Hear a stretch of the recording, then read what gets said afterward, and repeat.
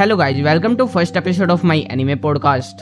और क्योंकि इस एनिमे से रिलेटेड पॉडकास्ट का फर्स्ट एपिसोड होने वाला है, तो इसमें मैं बताऊंगा कि मैं हूँ कौन, मैं इस पॉडकास्ट को क्यों शुरू कर रहा हूँ और हर वीक इस पॉडकास्ट में होगा क्या। तो सबसे पहले शुरू करते हैं कि आखिर मैं हूँ कौन। मेरा नाम यश मुदगिल है और मैं हरियाणा स्टेट के पानीपत डिस्ट्रिक्ट का रहने वाला हूँ। मैं अभी 17 साल का हूँ और मैंने अभी अपनी 12th क्लास को पास किया है और मैं 10th क्लास से ही एनिमे और मांगा को देख रहा हूँ। और इन 3 सालों में मैंने बहुत सारे एनिमे देखे हैं, यहाँ तक कि मुझे बेसिक जापानीज भी आती है। तो आप मुझे एक ओटाकू या फिर वीब कह सकते हो। इसके अलावा मेरा एक यूट्यूब चैनल भी है जिसका नाम है एनीएक्स ओटाकू। वैसे तो इससे पहले मेरे 2 और एनिमे से रिलेटेड चैनल थे, उन दोनों का ही नाम कॉमिकल नर्ड था, पर उन दोनों पर ही कॉपीराइट स्ट्राइक आ गई। उन चैनल पे मैं अलग अलग मांगाज को एक्सप्लेन करता था। शायद आप में से बहुत सारे लोग मुझे डीमन स्लेयर, चेनसो मैन या फिर जुजुत्सु काइसेन की मांगा नरेशन से जानते होंगे, क्योंकि मेरी इन मांगा एक्सप्लेनेशन वीडियो को बहुत ही ज्यादा रिकॉग्निशन मिला था। और सच कहूँ तो मुझे मांगा को एक्सप्लेन करने में बहुत ही ज्यादा मजा आता है, क्योंकि जब मैं इन्हें एक्सप्लेन करता हूँ तो मैं अलग अलग कैरेक्टर्स को वॉइस ओवर कर पाता हूँ। मैं इन कैरेक्टर्स को फील कर पाता हूँ कि आखिर ये कैसे जी रहे हैं, इनके अंदर कौन कौन से इमोशन हैं, जो कि सच में मुझे काफी अच्छा लगता है। और मुझे इतना अच्छा लगता है कि मैंने कभी ये नहीं सोचा कि मुझे कितने लोग देख रहे हैं, सुन रहे हैं। मैं बस इन वीडियोस को बनाना चाहता था, मैं सिर्फ इन्हें एक्सप्लेन करना चाहता था, मैं उन कैरेक्टर्स को फील करना चाहता था। इसलिए शायद मेरा 2 बार यूट्यूब चैनल बंद होने के बाद भी मैं अभी भी मांगा ही एक्सप्लेन करने लग रहा हूँ। और ये तो बात हो गई कि मैं हूँ कौन। अब हम बात करते हैं कि मैं इस पॉडकास्ट को क्यों शुरू करने लग रहा हूँ। और सच कहूँ तो मेरा इस पॉडकास्ट को शुरू करने का सिर्फ एक ही मकसद है, वो है अपनी फीलिंग्स को कन्वे करना। मैं हर वीक जो अलग अलग एनिमे एपिसोड्स देखता हूँ, मुझे उनके बारे में बोलना काफी अच्छा लगता है। मुझे बाकी लोगों को बताना अच्छा लगता है उनके बारे में। पर मेरे आसपास कोई उतना एनिमे या मांगा पढ़ता नहीं है, इसलिए मैं पॉडकास्ट शुरू करना चाहता हूँ ताकि मैं अलग अलग लोगों को अपनी फीलिंग्स कन्वे कर सकूं। इसके अलावा मैं एनिमे और मांगा से रिलेटेड न्यूज को भी कन्वे करना चाहता हूं। और इसके अलावा इस पॉडकास्ट में मैं अपनी एनिमे से रिलेटेड अलग अलग स्टोरीज भी बताऊंगा। तो बेसिकली इस पॉडकास्ट में आपको मिलने वाले हैं एनिमे रिव्यूज, एनिमे न्यूज और मेरी खुद की स्टोरीज। इसके अलावा हम एनिमे से रिलेटेड अलग अलग टॉपिक्स को भी डिस्कस करेंगे। तो चलो अब मैं आपको वो कहानी सुनाता हूँ कि मैंने एनिमे को देखना कैसे शुरू किया। तो सच कहूँ तो एक एनिमे मैंने बचपन में देखा था जिसका नाम था बेब्लेड मेटल फ्यूजन।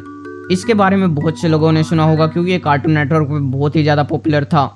इसका मेन कैरेक्टर झिंगा मुझे काफी अच्छा लगता था और जब लॉकडाउन लगा तो मुझे इसके बारे में थोड़ा बहुत याद आया, पर मुझे फिर भी बेब्लेड मेटल फ्यूजन का पूरा नाम याद नहीं आया था। मुझे सिर्फ झिंगा का नाम याद आया था और झिंगा का नाम सर्च करते ही बेब्लेड मेटल फ्यूजन आ गया। उसके बाद मैं वो देखने लग गया।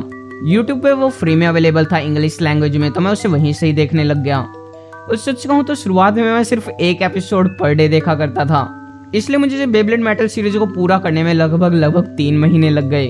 उसके बाद मैंने पोकेमॉन सन एंड मून देखा, उसे भी मैं एक ही एपिसोड देखता था पूरे दिन में, इसलिए उसे भी पूरा करने में काफी टाइम लगा। पर असली चीज शुरू होती है इसके बाद से, जब मैंने डेथ नोट देखना शुरू किया। असल में जब पोकेमॉन सन एंड मून खत्म हो गया तो मैं काफी ज्यादा बोर होने लग रहा था। जब तक मुझे ये भी नहीं पता था कि इनको एनिमे कहते हैं। तो ऐसे ही रैंडमली एक यूट्यूब पे वीडियो पॉपअप हो गई जिसमें डेथ नोट लिखा था, तो मैं उसके बाद डेथ नोट देखने लगा। और डेथ नोट को देखते देखते बीच में मुझे एनिमे के बारे में पता लगा, मांगा के बारे में पता लगा और भी इस फील्ड से रिलेटेड काफी अलग अलग टर्म्स के बारे में पता लगा। ये सारी चीजें मुझे यूट्यूब वीडियो से ही पता चली थी और डेथ नोट सच में मुझे बहुत ही ज्यादा अमेजिंग लगता था। डेथ नोट के बाद मैंने म्यूजेशिया पे वन पंच मैन देखा था और वन पंच मैन का मेरे ऊपर एक अलग ही क्रेज चढ़ गया था। मैं सुबह शाम एक्सरसाइज किया करता था सैतामा जैसा बनने के लिए, यही से आप समझ सकते हो कि मेरे ऊपर वन पंच मैन का कितना क्रेज था। जो मैंने सबसे पहली मांगा पढ़ी थी वो भी वन पंच मैन की ही थी और सच में इसका आर्ट स्टाइल मुझे काफी इंसेन लगा था। यहीं से ही मैंने मांगा पढ़नी शुरू की थी। उसके बाद तो मैंने बहुत ज्यादा मांगा पढ़ी। उसके बाद मुझे शोनन सीनन इनके बारे में पता लगा और फिर मेरी जिंदगी में आता है वो मोड़ जब मैं नारुतो देखना शुरू करता हूँ। मेरे ख्याल से दिसंबर 2020 में मैंने नारुतो देखना शुरू किया था और मेरे ऊपर नारुतो का एक अलग ही क्रेज चढ़ गया था। मैं दिन में 10-10, 9-9 एपिसोड भी देखा करता था। नारुतो को पूरा करने में मुझे 3-4 महीने लग गए थे। हाँ, पर सच कहूँ तो बोरुतो मुझे उतना बढ़िया नहीं लगा था, पर जब मैंने बोरुतो की मांगा पढ़ी वो मुझे फिर ज्यादा बढ़िया लगी। फिर इसके बाद मैंने काफी अलग अलग जोनरा के अलग अलग एनिमे देखे और एक वक्त ऐसा है जब मुझे एनिमे उतने बढ़िया नहीं लगते थे, उससे ज्यादा अच्छी मुझे मांगा लगती थी। खासकर जब मैंने वेगाबॉन्ड को पढ़ना शुरू किया था। वेगाबॉन्ड में सैमुराई मियामोटो मुसाशी की कहानी है और ये बिग 3 सीनन का पार्ट है। हर किसी को वेगाबॉन्ड को एक बार जरूर पढ़ना चाहिए। और वेगाबॉन्ड को पढ़ने के बाद ही मेरा मांगा में बहुत ही ज्यादा इंटरेस्ट जागा था। वेगाबॉन्ड को ही पढ़ने के बाद मैंने चेनसो मैन, जुजुत्सु काइसेन इन्हें पढ़ा था। हाँ, डीमन स्लेयर को मैंने वेगाबॉन्ड से पहले ही पढ़ लिया था। तो यही थी कहानी की कैसे मैंने एनिमे और मांगा की दुनिया में कदम रखा। और अगर हम करंट की बात करें तो अब मैं जो ये सीजनल एनिमे चलते हैं इनमें मैं देख रहा हूँ Hell's Paradise, Insomniacs after school, Ousama Ranking की स्पिन ऑफ सीरीज और ओशिनोको। इनमें ओशिनोको मुझे सच में बहुत ही ज्यादा बढ़िया लगता है। अगले वीक से मैं आपको इन सारे एपिसोड्स के रिव्यू दिया करूंगा कि इस वीक इस एनिमे में कैसा कैसा एपिसोड आया और मुझे कैसा लगा।